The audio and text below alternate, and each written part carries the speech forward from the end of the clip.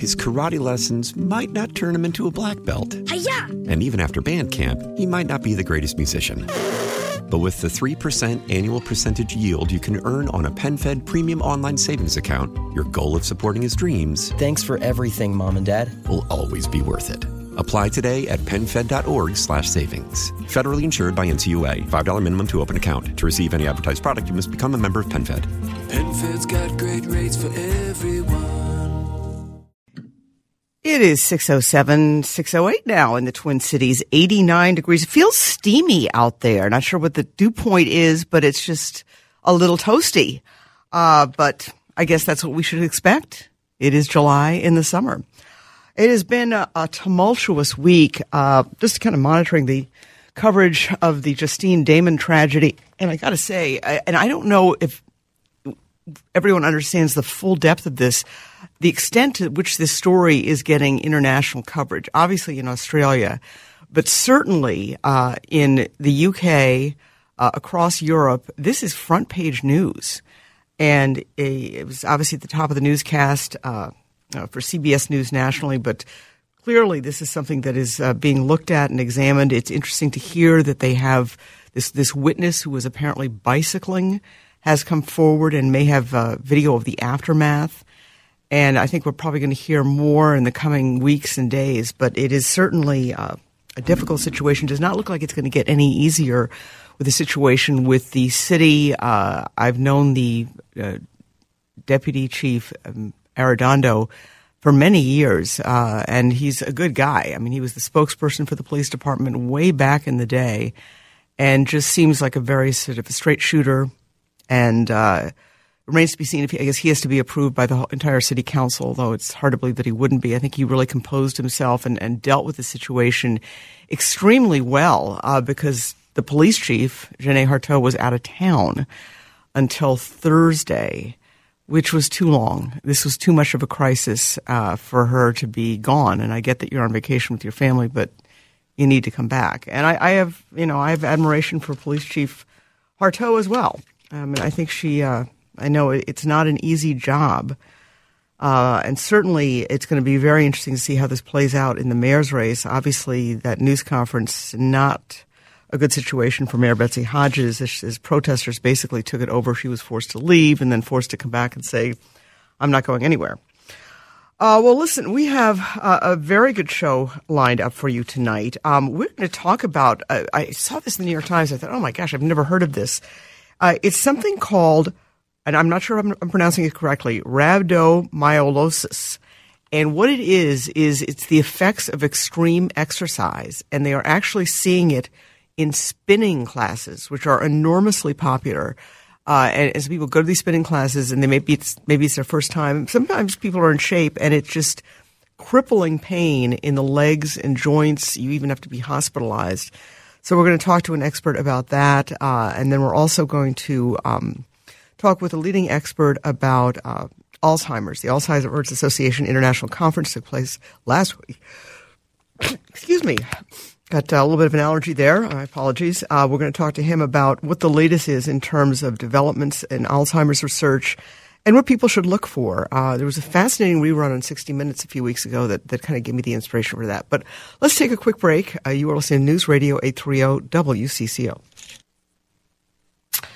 It's 6:13 in the Twin Cities. Well, have you ever heard of rhabdo? There's a longer version of that name, but it is a condition that is caused by extreme exercise, and it involves intense, actually can be in some cases, the overworked muscles begin to die, and they leak their contents into the bloodstream, which strains the kidneys and causes severe pain. Now, it's pretty rare, thank goodness, but they are picking it up, especially in spinning classes. So we thought we'd just talk to an expert about this. Steve Ritz is the founder of Fitness First, and we just wanted to talk to him about the dangers of extreme exercise or doing something, 200% when you're more like a 50% person or haven't been involved in it for a while. Steve, thanks so much for coming on. You're welcome, Esme. Thanks for having me. All right. So have you ever heard of this? I have. Probably the most regional story that I recognized was back in 2011, I don't know if you'll recall, there were 12 or 13 University of Iowa football players that were hospitalized during winter conditionings with this disorder. And then, as you said, now it's resurfaced. I saw that New York Times article about the spin classes. But yes, it's been a few years, but the University of Iowa was my first recognition or exposure to it with the football players. So it can be elite athletes as well. Well, okay, and let's talk about it. The University of Iowa football players. I mean, you're talking about people who are young, who are very athletic, and who presumably are in pretty good shape, better shape than most of us. And we go back to being very young. How can it happen even to an elite athlete? Well, in that particular case, is they had a form of resistance, so it was in the weight room, and the test that they're putting these athletes through, they're asking them to accelerate the movement of resistance, which when you couple resistance with acceleration, bad things can happen, whether it's to your joints or, in this particular case, the muscle tissue. So the test that they had them was doing 100 squats, 50% of their max weight, in 17 minutes. I mean, that just sounds dangerous. And really what it is when you want the muscles to adapt, and a little damage to the muscle is a good thing because that stimulates them to grow and adapt to that stress and become stronger. But when the stress is too great, as you stated, fibers are destroyed. And the breakdown or the falling apart of the muscle tissue releases components that can be harmful to the liver, the kidney, and the specific protein that's released is the myoglobin, which causes that brown tea-colored urine, and that's a classic symptom. And it's a disorder that's acute in nature, and as I stated, it's that breakdown of the muscle fibers resulting in the increase of the muscle fiber content, specifically myoglobin, into the bloodstream, affecting the kidney's ability to clear that toxin. So suddenly the muscle tissue is viewed as a toxin because it's been broken down, and that puts stress not only on the kidney, but the liver as well. Wow. Okay. Steve Ritz is the founder of Fitness First.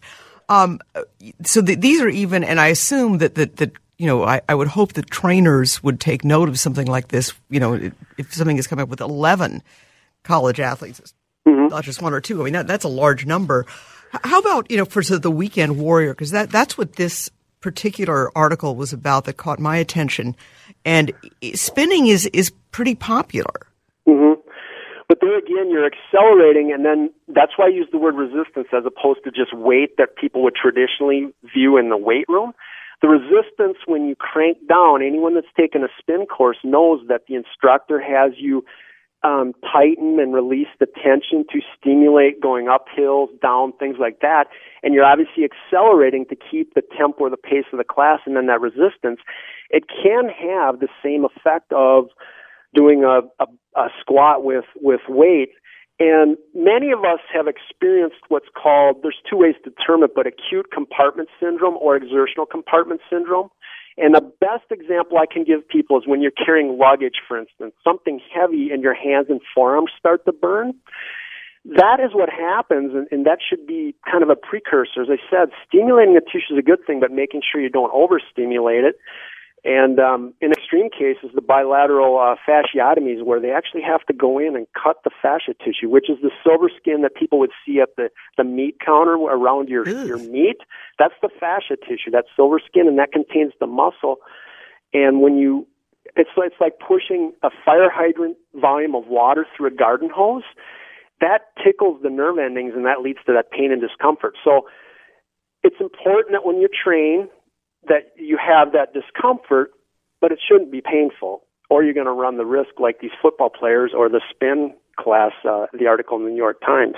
Okay, so in other words, the difference you say is, and when you say pain, because I think some people would say, well, this is kind of getting painful here, but it's a different kind of pain, I think is what you're saying. I like to really use the word nothing ever should be painful. It should be discomfort. There's discomfort that goes with it because the body will only adapt if we force it to adapt, and that's that progressive overload. But something shouldn't be painful on the knee joint, the elbow joint, the shoulder joint, your low back, or the muscle tissue. Discomforting, yes. Painful, no. Because as I say at the beginning, that is required for the physiological adaptations, because when you stimulate the tissue, you break the muscle tissue down, you create hormonal responses, and that is not only important, it's necessary to have produce the results that most people want. In terms of, and we're chatting with Steve Ritz, he's the founder of Fitness First. One of the things that this article pointed out that I thought was interesting was that they were picking this up in spin classes. What is it about a spin class, and would that compare to regular bicycling, which is enormously popular, here in the Twin Cities and around our region? The distinct difference by sitting on a recumbent bike in, say, a cardio theater at your traditional big box health club, or going outside on your outdoor bike, and a spin class bike. As I stated, the spin class bike, you're still trying to generate the revolutions by spinning the pedals, but per the teaching from the instructor, you tighten the resistance to stimulate the hills. And when that resistance and acceleration are combined, that, just like the Iowa football players with the resistance doing the barbell squat and then accelerating to get 100 squats in 17 minutes, as you can imagine, that's quite a tempo. That's where you cross that line of sensible, systematic stimulation and run the risk of having some issues. There's also been an extreme number of cases in active duty Army training, and the same thing is just that pushing and the acceleration of the components of the training, that's a bad mixture. Wow. Okay. Steve Ritz, founder of Fitness First. What are some ways to avoid this? Well, as you can find out, it's not just type experience. You've got Army recruits. You've got South Carolina swimmers. There's a case with that. The Iowa football players, and then you got the casual weekend exerciser. 4 components that make sure you're really in tune with is the intensity and making sure it's not too extreme, the exercise that you choose. Make sure that you merge into it so your conditioning level is tied to it. Hydration. The primary factor for the onset of fatigue is dehydration. And I really push people to standard basic water, and if you can't stomach that, then put twist a lemon or something. But there's some concerns with the commercialized sports drinks because of the high sugar content and the body's ability to absorb the water. It retards that ability with the sugar. And then the body temperature, making sure that you regulate your body temperature. It's not clear cut, but those are 4 variables that can be considered to be, if you can deal with those in a preventative, proactive fashion, you're going to put yourself in a better position. And then, as I said, just be on guard when you select the form of resistance. So if it's the spin bike, you're resistant by tightening down on the wheel and then accelerating, or selecting a weight in the weight room and then trying to do something like 100 squats in 17 minutes.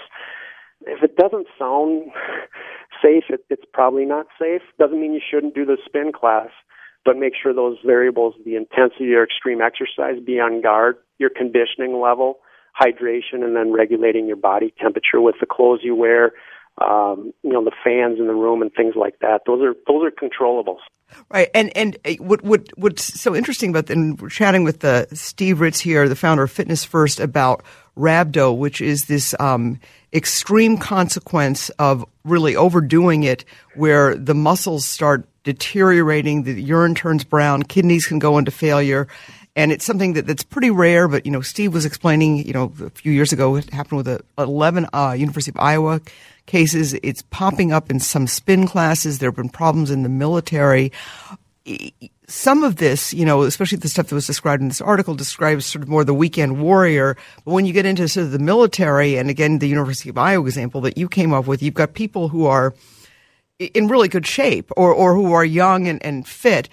You mentioned the hydration. Does that help prevent it at all, or can you still, even if you're in good shape, do that? And should you drink a lot of water before a workout? You should always be hydrated, and an ounce of prevention is worth a pound of cure. So prehydration is always better than rehydration. Once things have gone in a bad direction, to try to stop and reverse that is possible, but it makes it a steeper hill to climb. And so hydration is always good.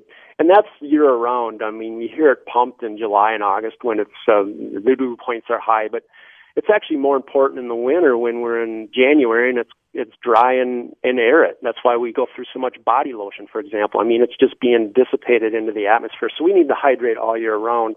And don't get me wrong again, a little damage to the muscles is a good thing, and it's not only suggested, it's required if you want to have positive results, because that stimulates them to grow and adapt to that stress. Because exercise is a stress. It just needs to be applied in a sensible, systematic fashion so that you can realistically derive the results you want. But when that stress is too great, and in this case with the rhabdomyolysis, it's an acute breakdown. It's short-term breakdown of the muscle fibers, resulting in that release of the fiber content, and it can be harmful. It's very rare, as you stated, and just taking those variables that we've already discussed into mind and putting yourself in a position to be successful. What, Steve, would you recommend in terms of your advice for kind of, a good balanced workout for maybe somebody who's not in the best shape, that hasn't, maybe done a lot of exercise in recent years?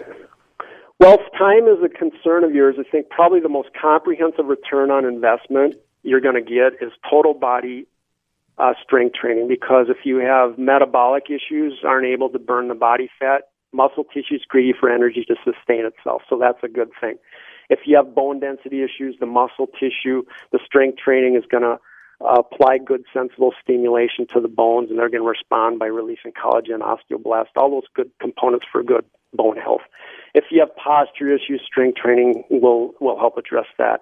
If you have any orthopedic issues, meaning your knees ache, your shoulders, your back, having the strength and stability around those problematic areas is going to decrease the incidence and severity. So that's really where I would, just like building a house, you need to make sure you dig and have a good foundation, and you build from there. And then having something that 3 to 5 times a week addresses, and 2 of which I'd recommend strength training, and then finding some things that complement that. And if you have some particular likes, gravitate those, because I think that's going to keep it fresh for you. If you have some dislikes, don't force it down your throat. We have a variety of different things available to us nowadays. And I also recommend that mentally having a goal, because a goal without a plan is merely a wish, and that plan is what's your desired outcome. Dedicate yourself to the small steps along that way.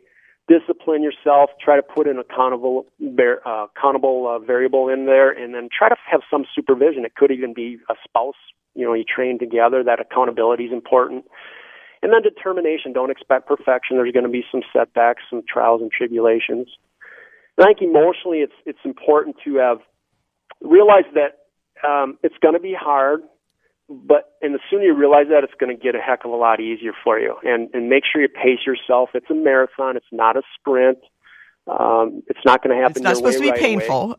No, and it shouldn't be painful. There's going to be discomfort, absolutely.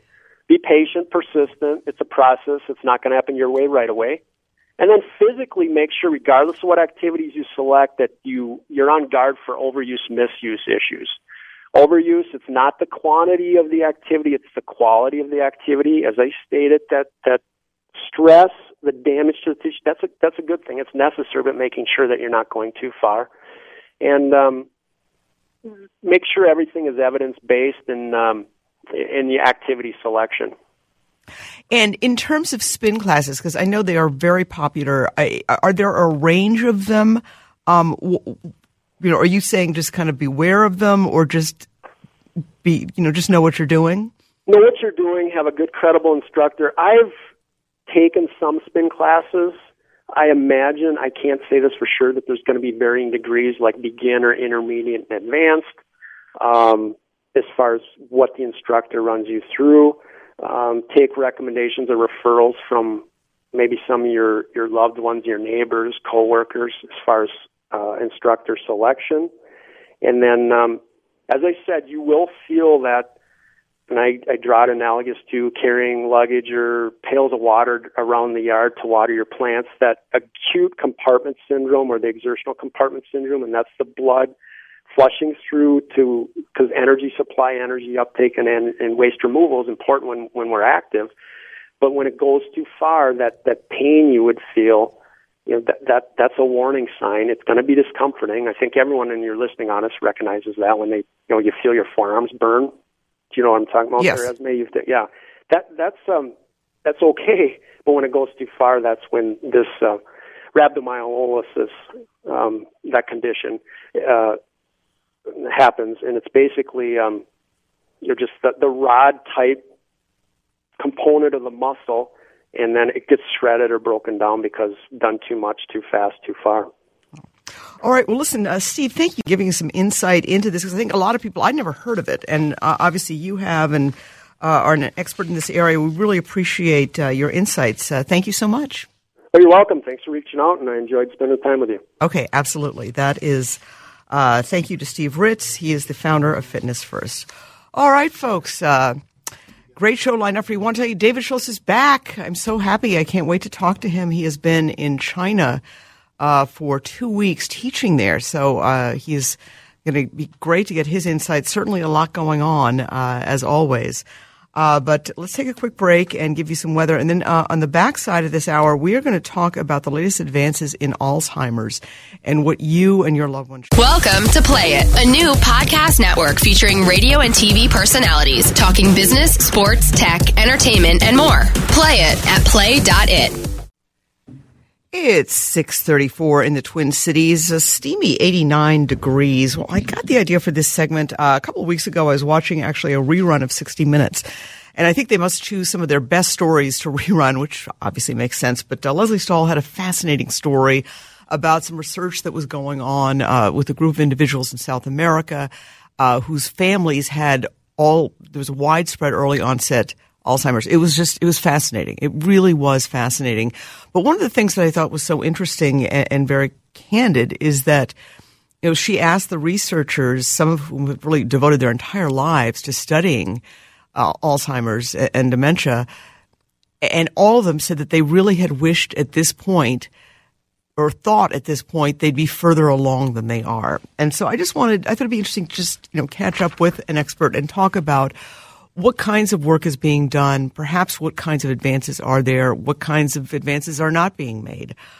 Dr. Michael Rosenblum is a Health Partner Center for Dementia and Alzheimer's Care and Neurology Department. He is also on the Alzheimer's Association of Minnesota and North Dakota, and he's also on the Medical and Scientific Advisory Council for Alzheimer's. And that's a mouthful, Dr. Rosenblum. I'm not sure if I got it all in correctly. No, that sounds good to me. Okay. The introduction. All right. And you also were just at an international conference on Alzheimer's. Yep, I just came back from a wonderful conference in London on Alzheimer's disease. All right.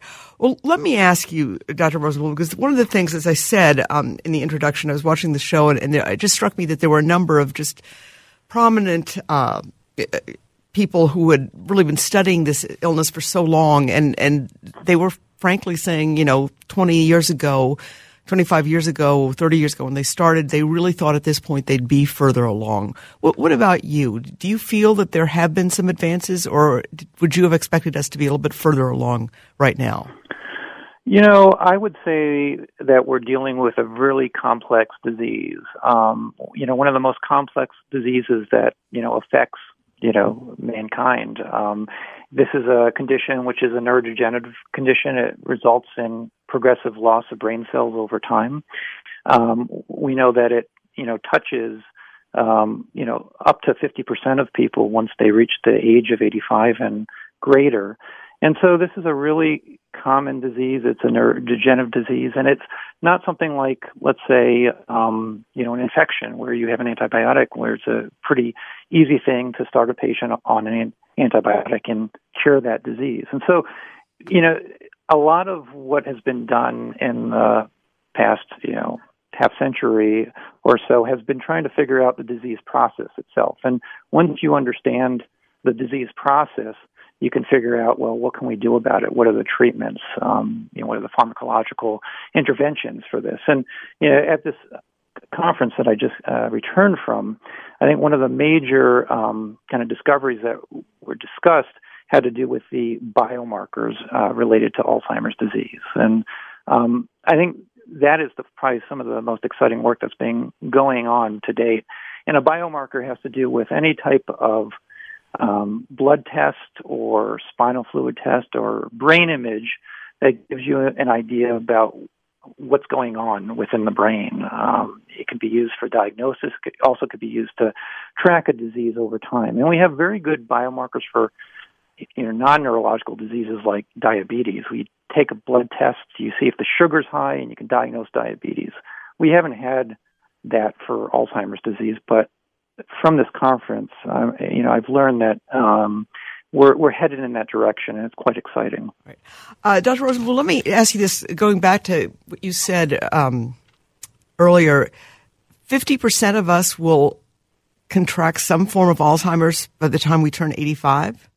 Yeah, if you look at the literature, it ranges from 38 to 50% of the population, 85 and over. Oh, and when you say that, are you talking sort of a spectrum of Alzheimer's, or maybe that's not the right word, but in different forms? Yeah, so having kind of the changes in the brain that would constitute Alzheimer's disease, that this would be the findings that would typically affect that population. So a lot of these studies are based on epidemiological in origin and have looked at the populations based on age. And so, for instance, we know when someone turns 65, every 5 years the risk doubles. But then, some of these epidemiological changes, these studies have shown that at age 85, the percentage of patients who have the disease increases. And so, it's different studies have been done, and they've ranged from 38 to 50% of those patients who have, an Alzheimer's diagnosis. Okay.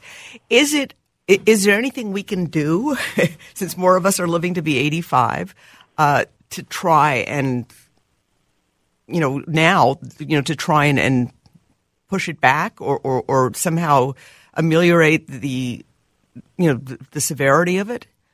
Well, certainly. And this is something that I recommend to all of my patients in clinic about lifestyle. And there's been a lot of literature. A lot of this has to do with observational studies that have followed healthy individuals aging over time.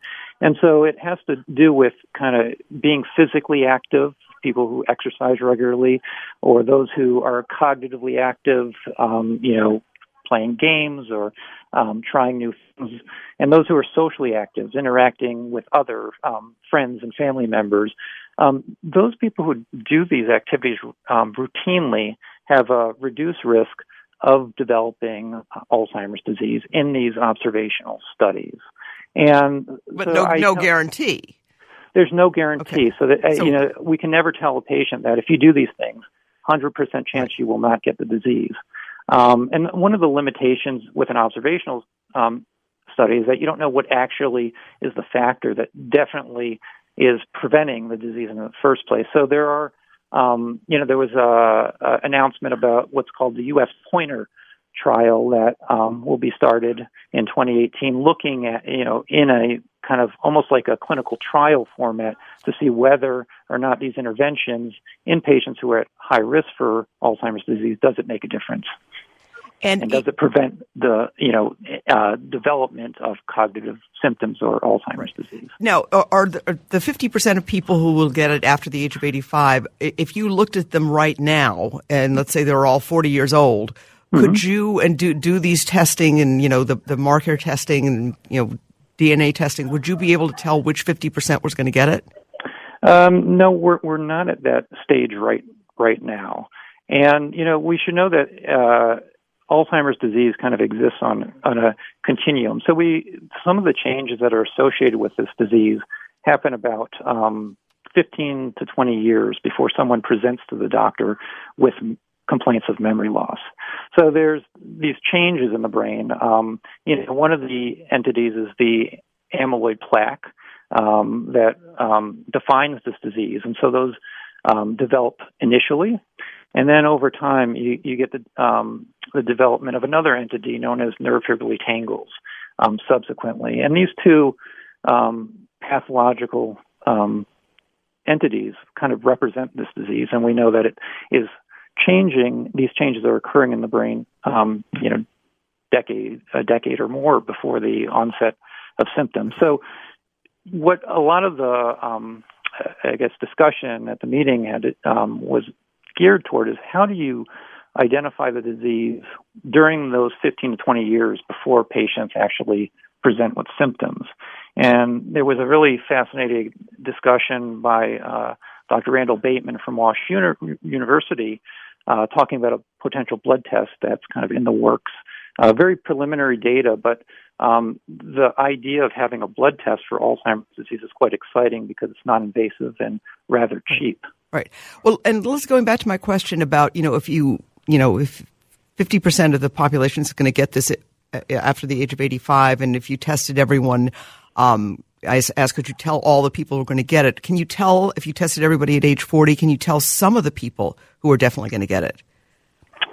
Well, yeah, I believe at this point it's probably best to say that you can say that there are certain risk factors for it, and having, let's say, a positive amyloid imaging test that shows the amyloid in the brain. This is a type of PET scan that can show these changes likely before someone has symptoms. That's something that we know puts a patient at risk for the disease, but can we say that, again, is there a 100% chance that they'll develop it?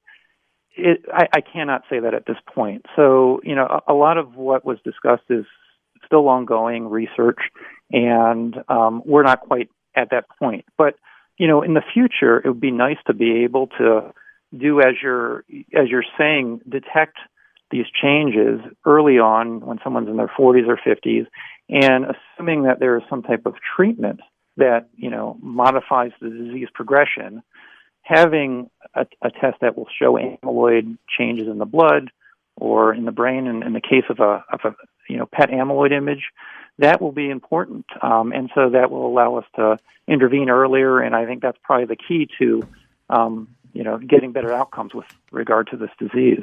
All right, chatting with Dr. Michael Rosenblum. He has just come back from an international conference on Alzheimer's disease. He's with Health Partners Center for Dementia and Alzheimer's Care. We have to take a very quick break, Doctor, but when we come back, I would like to ask you what advice you have for families or people who might be worried about a loved one, and then what kinds of treatments are available, any advances, that kind of thing. So we'll have more with Dr. Michael Rosenblum right after this quick break. You're listening to News Radio 8. It is 6:48 in the Twin Cities. We're chatting with Dr. Michael Rosenblum from the Health Partners Center for Dementia and Alzheimer's Care. He's just back from an international conference on Alzheimer's. Dr. Rosenblum, what are some of the sort of classic warning signs when people first come to your office? So a lot of times I hear about patients repeating themselves in conversations or forgetting conversations that they've had with another family member or loved one.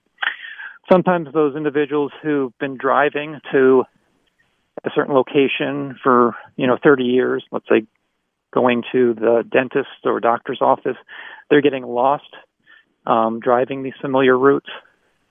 There are also patients who may pay bills twice or forget to pay bills, and as a result end up in great debt, and also fall prey to various predators who may, give them a call and, tell them about this sweepstakes scheme that they can make lots of money. And so a lot of times the family member, the spouse or the son or daughter are kind of telling me these symptoms. And so usually those are red flags for me that the patient likely has a memory disorder, most commonly Alzheimer's disease.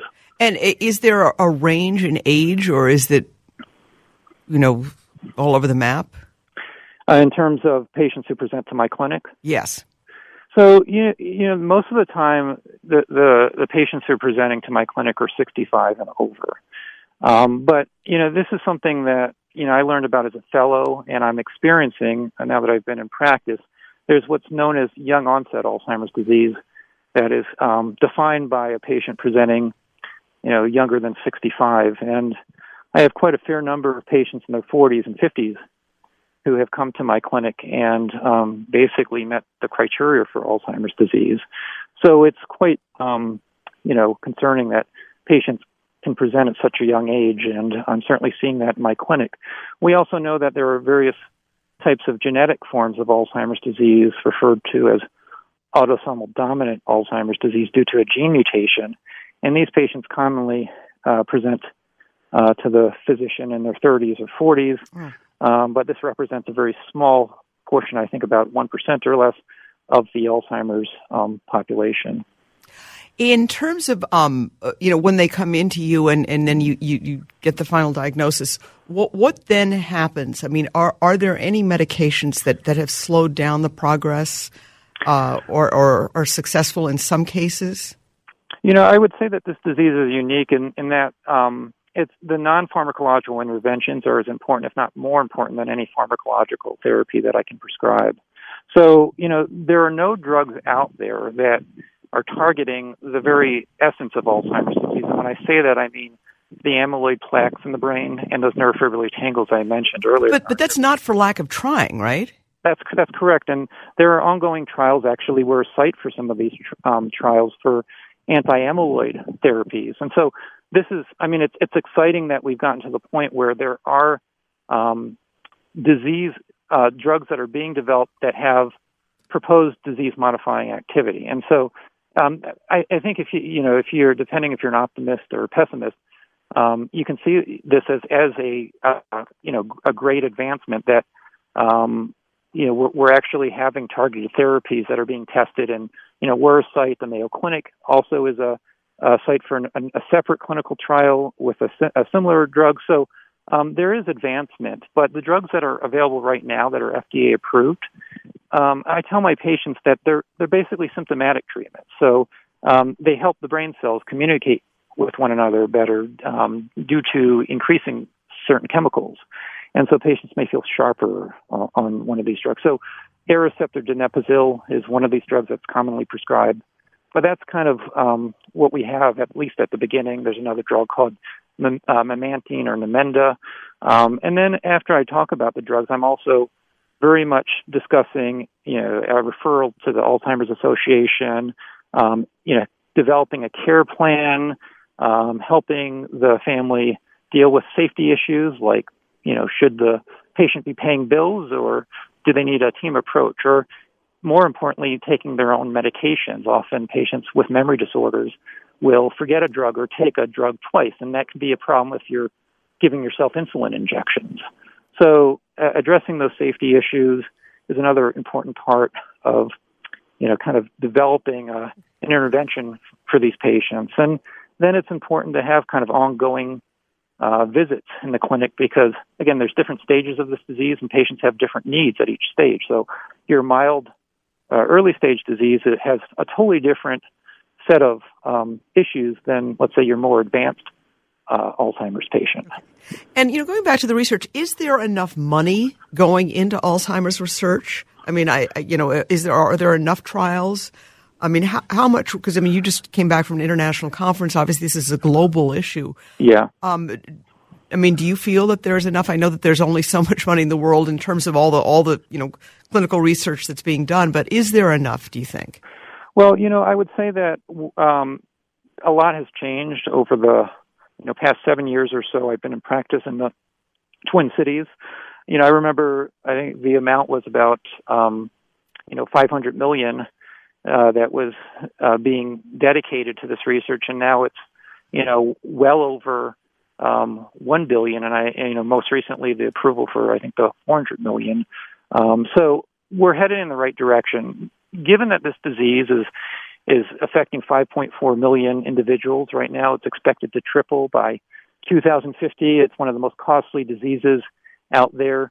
I think there's still room for increased support because, again, this is going to be one of the most important diseases of the future with the growing baby boomer population. So the trend has been extremely exciting to see, but I'd also like to see more funds dedicated to Alzheimer's research. All right. And it sounds like that other piece of it, working with the family, the care plans, that sounds like that's critical. It is. In this disease, one has to also make sure that you're aware of the state of the caregiver because the patient's, ability to live well with Alzheimer's disease also depends on the psychological and the physical state of their care partner. And so when I see patients in my clinic, I make sure to also assess the care partner because, again, it's a really important part of the equation. And making sure that both individuals are educated about the disease, what to expect, and there are also programs where you can help train the care partner to actually be more of a professional caregiver. There are various programs throughout the Twin Cities, and so we certainly introduce our care partners to these. So yes, to answer your question, the care partners are a really critical part of this equation. All right. Well, listen, Dr. Michael Rosenblum from Health Partners, the Center for Dementia and Alzheimer's Care, and again, just back from that conference, International Conference on Alzheimer's. Thank you so much. I mean, obviously it's a complex disease, but it's just certainly giving us more information, and we all certainly hope that in the future there will be more scientific breakthroughs because the numbers you put out there are staggering. So thank you so much, Doctor. We appreciate your time this evening. Yeah, well, thank you for bringing up this important topic. Absolutely, sir. Thank you very much. Take care. Good night. All right, folks. Interesting stuff. I do want to let you know that the WCCO radio time check is 6:56. The No Hail sale is going on now at McCarthy Auto World. Save up to 20% off on all select Buicks and GMCs. Well, we have much more ahead here on this edition of Saturday Night with Esme. Coming up, we're going to chat with a woman, Linda Schuster. She's led an extraordinary life. She was one of the first war correspondents for the Wall Street Journal. She actually had one husband, or first husband was a war correspondent, and I believe she met him on the job. He was killed covering a war in Central America. She went on to sort of switch gears. Her second husband turned out to be an ambassador. She was stationed in Peru. Just a fascinating life. She's written a new book. We're going to talk to her.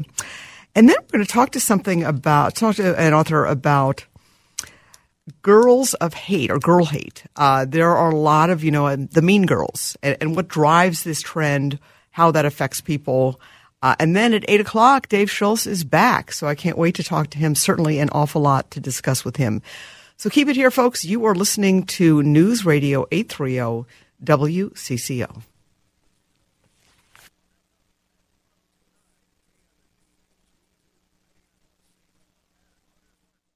His karate lessons might not turn him into a black belt. Hi-ya! And even after band camp, he might not be the greatest musician. But with the 3% annual percentage yield you can earn on a PenFed premium online savings account, your goal of supporting his dreams... Thanks for everything, Mom and Dad. ...will always be worth it. Apply today at PenFed.org/savings. Federally insured by NCUA. $5 minimum to open account. To receive any advertised product, you must become a member of PenFed. PenFed's got great rates for everyone.